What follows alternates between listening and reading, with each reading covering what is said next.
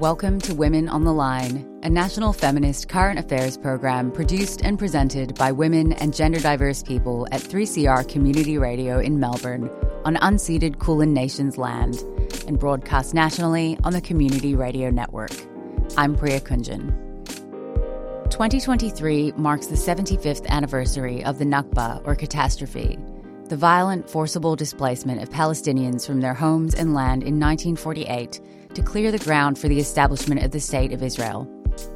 The sustained violence of occupation has intensified over the past month, with a January 27th press release from the Office of the High Commissioner for Human Rights reporting that 2023 is on track to surpass 2022 as one of the deadliest years for Palestinians since 2005, which marked the end of the Second Intifada. Against this, Palestinian resistance, both in occupied Palestine and across the diaspora, has continued to build. In Australia, this has included the growth of solidarity between First Nations and Palestinians in the shared struggle against colonisation. Today's episode features an exploration of Palestinian movement building and Black Palestinian solidarity through excerpts from the Australia-Palestine Advocacy Network's inaugural Palestine Solidarity Conference. The conference was held on Kulin Nations land in Melbourne from the 27th to the 29th of January, beginning the day after Invasion Day rallies swept the nation, bringing the truth of unceded Indigenous sovereignty to the forefront of public consciousness. We'll begin with some segments from the opening plenary session, Organising for Palestine on Stolen Land, Solidarity and Intersectionality, chaired by APAN Vice President Nasser Mashni and featuring discussants Senator Lydia Thorpe, Kim Bullimore, Michaela Sahar, and Randa Abdel Fattah. You'll hear first from Randa, then Michaela, Kim, Lydia, and finally Michaela again, speaking about historical and present-day First Nations Palestinian solidarity in Australia. It's actually something that I'm about to start researching over 4 years to put together an exhibition and archive which actually documents this history of solidarity, which often happens in those marginal spaces and isn't acknowledged until it hits social media and people think that it happened, 10 minutes ago. But actually there's a history, a rich history of these connections in community that are unacknowledged, often in feminist movements, grounded in community, in families where that work is happening. And I'm trying to really go through the records, conduct oral histories. Kim, I'll be speaking to you to really try and retrieve that history, because I think that it's so important that we honor those rich traditions and understand where our political vocabulary has come from, because what we often do is we think that it has come from academia, from white academia. Once white academia stamps something and it becomes the lingo and the way that people talk, we think that that's where it was created from. Very often it comes from the ground up, and that's where scholarship happens. That's where intellectual work and rigor happens, through experiences, through interaction between people, through the grief and the anguish and the hard work that never gets acknowledged publicly unless you've got some journal article with big words acknowledging it. So I think that's what I want to do, and from the limited amount that I've done so far, I can see that there is a history there, very much within the feminist movements. In Sydney in particular, I've met a few Arab Muslim and Arab Christian feminists who worked in the 80s, who sort of became quite active around the 1988 bicentennial and really, became part of the movement against that, and resisting those histories those false histories and myths and mythologies about Australia, and starting to really form connections and solidarities with Indigenous women. So I'm trying to unearth that history. But I think maybe Michaela might have a bit more insight in the Melbourne context. Well, just responding to what Randa said actually about not needing an academic language to understand shared connections and solidarity. I was asked by a Indigenous art writer, Tristan Harwood, to write an essay recently for ArtLink, and I was thinking about what I could possibly say about solidarity, particularly on my own, not as a kind of joint commission with another First Nations writer. And my father told me this beautiful story, and it was from the 1967 referendum. And my grandfather had been made a refugee in 1948. He'd arrived in Australia in 1952. He'd become an Australian citizen and been one for maybe 11 years by the time of the 1967 referendum in Australia, which was also, as people know, a painful year for Palestinians as well. And my pa said one thing about that vote, and he said, I can see how it is here. It's the same as it is for Palestinians. The owners of this land are not wanted and they're not welcome in their own place.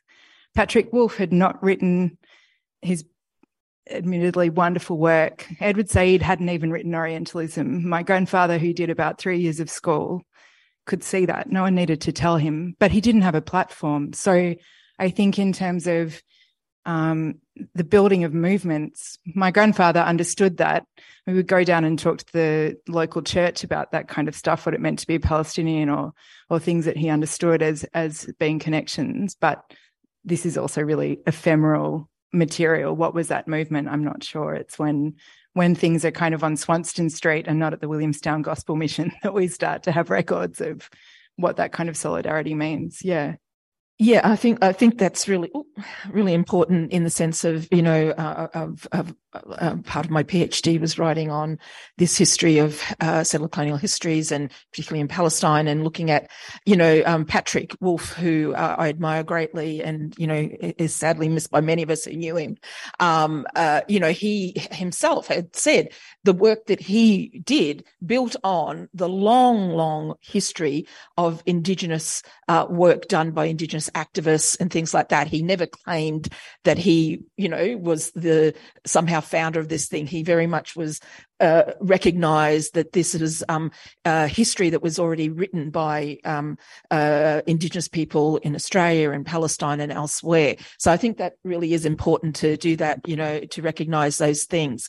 But in the sense of, I mean, I'm doing a workshop after this, which is going to be on sort of building Indigenous Palestinian solidarity and talking a little bit about that. I won't be going too huge. We only have a small amount of time. But, you know, one of the things, obviously, we had Gary Foley speaking yesterday, you know, who is, as people know, is an absolute legend, long-time supporter of Palestine.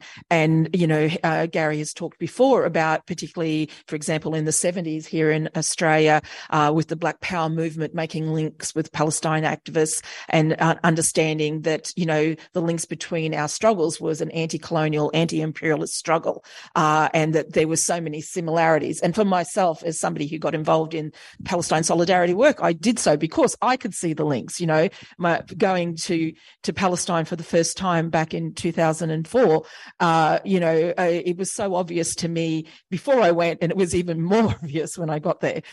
So I think it's really important to understand that this, as we're building more and more solidarity, particularly there's been some great instances over the last year or two between Aboriginal and Palestinian activists, but this is not something new. This is something that's been around for a very long time. Well, obviously, you know, I think the biggest thing for both of us is our sovereignty and our sovereign right. And, you know, sovereignty is the fact that you are part of that soil. It's, you know, the colonizers, when they came here, they claimed sovereignty, but they're not actually part of the soil. So you can't go to someone else's country and claim sovereignty when you're not part of the blood and the bones and the sweat and the soil. It's our inherent right as sovereign people on our own lands. And I think, you know, keeping that in mind, that the way our struggles is what connect us. Our, you know, our loss, our grief, unfortunately, it's all of the sadness and the struggle that connects us, because we understand as people who belong to the land how much of a responsibility that is as people. And it's a huge responsibility, and the colonizing force don't understand that responsibility, because it's about destruction, extraction, power, greed, and it comes at the ultimate cost of our people dying. as a result. So I think in terms of our solidarity and how we perform that so that the rest of the world knows what's actually going on is to continue to share the platform, and my little sister did, everywhere she goes, she says free Palestine at the end of her talk. And Gary wears his Palestine T-shirt everywhere he goes. I wonder if even he washes it. He wears it that much. But just, seeing my sisters and my brothers in that audience yesterday just warmed my heart. And it gives us strength when we're fighting our fight to know that you're out here, even though you've got your own fight, and how much we are connected and how much, I was just looking at a sister in the background over there. It's messages of solidarity, sister, in the private message that keeps us strong. And I hope that that's what we can do for you in return. And my sister Nora, yes, was my neighbour. And just as a neighbour, we connected as Black women in that street, in Preston, downtown Preston, and just knowing that we could rock up to each other's house and our kids could rock up to each other's house because we didn't have to speak of our loss and grief. We spoke of our solidarity and strength and how we instill that in our children. And I think if we continue that every day, it doesn't have to be a rally. It's what we do as sisters for me, and how we strengthen each other to continue the fight. Nasser often speaks about the loneliness of being a young Palestinian, and there was no one else there to protest on major commemorative moments like Nakba or other Sabra and Shatila, other kind of major milestones that we commemorate in the Palestinian community. And that was true until, really very recently, maybe even 10 years ago in the Palestinian community. It would be 12 of us or some tiny amount. And then something really major happened. And I guess for Palestinians, it's one of a long line of things that has happened. But the bombardment of Gaza in 2008 got people on the street for Palestine for the first time in my life. So many Palestinians I knew said, wow, I've never seen such an enormous turnout for Palestine. And that was really, I think, the origin point of a kind of capacity for us to connect with one another more. I didn't know any Palestinians apart from my family until about that time. And then I met 3 Palestinians and I felt on top of the world. I had 3 Palestinian friends who weren't people with my surname. And so the last 15 years maybe of a growing organisation of Palestinian people who've also been able to connect with our First Nations brothers and sisters, and the enormity of that connection, the fact that we are not alone, but also that our struggle doesn't make sense here unless it's also part of your struggle. This is not our land. And I say this also as a diaspora Palestinian who has never had the opportunity to live in Palestine. And so when you talk about country, it's painful because it's true and also not true for me. But maybe one thing I'll say is that the first time I had the opportunity to go to Palestine, or to Jerusalem, which is where my family's from, I thought about this a lot in the way that we see films, and we if you go to Paris for the first time or New York for the first time, you have an understanding of what this landscape is going to be. You see something and it kind of fits into place. And actually for me, I found when I went to Jerusalem, I didn't need to look at a map. I knew the streets and I followed the stories of my aunts and uncles and my grandparents around the streets of Jerusalem. You're listening to Women on the Line on your local community radio station with me, Priya.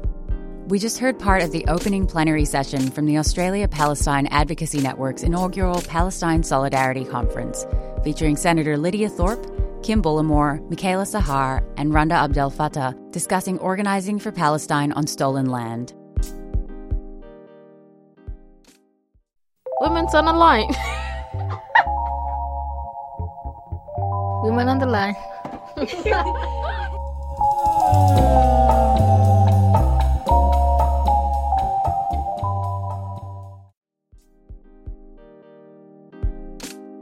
We'll now hear some of the closing session of the conference. This final session explored the question of what comes next for the movement for Palestinian liberation in this 75th anniversary year of the Nakba. You'll first hear from panel chair Lina Koleilat, followed by Noura Mansour, Ran Khatib, and Tasnim Mahmoud Samak. Noura, Rand, and Tasnim, I was thinking we could just have a reflection about how we want to center the Nakba within our activism on this land and our solidarity and our everyday work. If you could just reflect on that. Do you want to start, Noura? Yeah, I think that's a good question. But maybe I could answer it in reverse. So I think the way to center the Nakba is to think about ways we can counter the effect of the Nakba. So if we think about the effect of the Nakba, what happened during the Nakba? It was not only destruction of Palestinian lands, it was also a destruction of the Palestinian society. So what happened was that you have 70% of the Palestinians were forcefully evicted from their homes. Their towns and villages were demolished. So, and in that sense, the Zionist settler colonial project not only targets the land, but also targets the people as people and as society and as individuals. And I think maybe if we reflect on ways in which Zionism does that is, first of all, you have Palestinians scattered all over the world, right? They refuse to let them back in. They refuse to recognize, which is an internationally recognized right by the United Nations, that Palestinians should be let back home. Like refugees, when the war is over, just let them back home. So there's that compartment. And then you have Palestinians isolated from the rest of the world in Gaza. And then you have another compartment that is the West Bank. And then Jerusalem, even the status of Jerusalem and Jerusalemites and Palestinians in Jerusalem, even, politically also unclear, like they're on their lands, but they're not citizens. They're permanent residents. As Jerusalemites, even it's within, what internationally recognized as Israel. And then you have Palestinians in 1948 that are citizens, but also second-class citizens, and, still faced by like land confiscations and police violence and crime, which is something like crime rates. And this is not, like, by the way, it's not some weird conspiracy theory things. It's 90% of all weapon that was found in crime scenes of Palestinians against Palestinians and Palestinian gangs within Israel is traced to the Israeli military, like can be traced to the Israeli military. There's statistics, there's surveys about that. So what does this tell you? That this project is constantly thinking of ways that it can eliminate the remaining proportion of Palestinians, be it in 1948 or in West Bank and Jerusalem, in Gaza, and how thinking of ways how they can make it even harder for Palestinians who are in the diaspora or refugee camps to return. So then if this is what the Zionist project is trying to do, how can we counter that? And my answer would be, we need to constantly think about getting Palestinians together in the same room. How do we connect Palestinians across the world? How do we connect Zena and Jalili? How do we make sure Zena and Jalili can go back to Akka every summer? And then Rand, and same with Tasneem and Amal and Hidayah. How do we get Nasser to talk to, Samah's family in Gaza? So how do we make sure that these fragments are reconnected? How do we, basically it's about reunification. It's about getting Palestinians. When we're talking about the Palestinian experience, we need to keep in mind that it's diverse. And we need to make space that, it's complex and it's complicated. And sometimes it's confusing. And you know what? That's fine. This is how we're up against something that is extremely violent and extremely powerful. And it's okay to give some space and time and make sure that the entirety of the Palestinian experience is captured. It's important, it's essential that we think about all these elements when we're thinking of ways to counter the Nakba. The Nakba, occupation is definitely not just in the West Bank or Gaza. It's also in 1948. And there's people who are impacted by ongoing policies who don't even live on the land anymore. So I think it's important that we keep thinking holistically and make sure that we're capturing all these entirety of the Palestinian and connecting them, getting them in the same room. It's fine. Even if they fight, that's fine. We do that. I do that with my uncle. Every dinner, it's like, it's like this. We fight about politics and then we finish dinner and then we go and smoke shisha together. That's fine. That's what we do. Yeah, I think it's really important to think about the reconnection of these fragmented societies, as you say. And I think also sometimes we need to focus on the enemy, and the enemy is the Zionist project. And it's also anyone who allies themselves with the Zionist project, because it's not enough for Australia as a state to work with Israel and in a way that still maintains that project. We're looking at peace deals in the last couple of years. We're looking at normalizations with Israel. And this is probably, in my opinion, one of the worst things that's been happening in the last 5 or 10 years. And I wanted to give a shout out to, there was a Palestinian in my workshop yesterday. I'm not sure if he's here in the room, but he brought attention to this. And it's so nice to think about, the people and the solidarity and the grassroots movement but we're forgetting that it's the states who have the money. It's the states who have the power and the authority. And just as much as the Moroccan people are pulling up a Palestinian flag, their state is giving funding to Israel and using that money to kill Palestinians. And so this should be our focus, just as much as connecting the Palestinian people. And I think a lot of this comes with political lobbying. And I think, I guess there's many ways to attack the Zionist project, and we need to attack it in every way.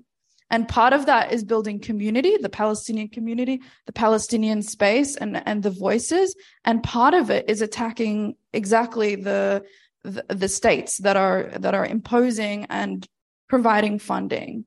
It's boycott, divest, and sanction. It's about a unity in working together and realizing that you can't achieve this in only one way. We need all of it.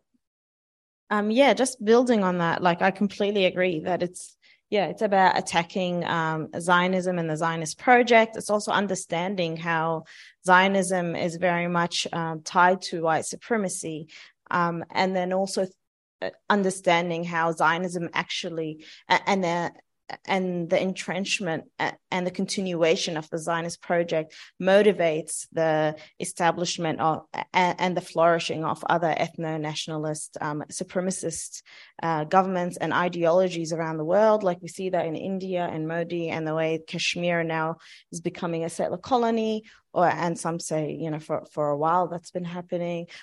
So it's 75 years of Nakba for us, but we need to understand what's happened in these 75 years and the way that, there's been modernization, globalization. And as you said, the way that the Arab states are very much normalizing with Israel, and the realities that we are now resisting under, how they've changed, but also the way that there's implications for all of us in the lasting of Israel as it like year by year as it continues, but also at the same time, we understand that when we talk about like a global white supremacy, anytime that there's a challenge to that also changes our fate too. So I feel like we are at that point now.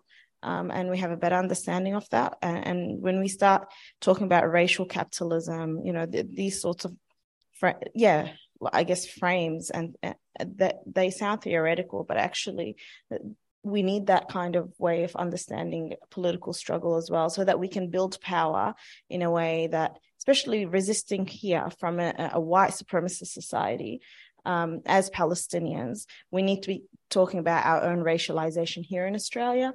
And the way that makes it a bit difficult for us to stand up for our own people, being far away, but also, we face racism every day here in Australia, and we also face, the anti-Palestinian racism of Zionism too. And so, how is it in our movement that we can center Palestinians and strengthen and empower Palestinians to take lead? Because I would love to see more of the Palestinian community mobilized, and more of the communities that are directly impacted by Zionism and by Israel mobilized. And I think that's how we can be more successful as well. That's all we've got time for today on Women on the Line. On today's show, you got to hear some excerpts from the many excellent and stimulating conversations held during the Australia-Palestine Advocacy Network, or APAN's, inaugural Palestine Solidarity Conference, which ran from January 27th to 29th in so-called Melbourne. You can find out more about APAN's work by heading to apan.org.au, and you can also keep up to date with and support boycott, divestment and sanctions efforts in Australia by heading to bdsaustralia.net.au. Women on the Line is produced and presented by women and gender diverse people in the studios of 3CR Community Radio on unceded Kulin Nations land. Women on the Line is broadcast nationally via the Community Radio Network, and this is made possible with funding support from the Community Broadcasting Foundation. Our theme music is by Ripley Kavara, and past programs can be downloaded at 3cr.org.au/Women on the Line. I'm Priya Kunjan, and tune into Women on the Line next week on your local community radio station. We'll catch you then.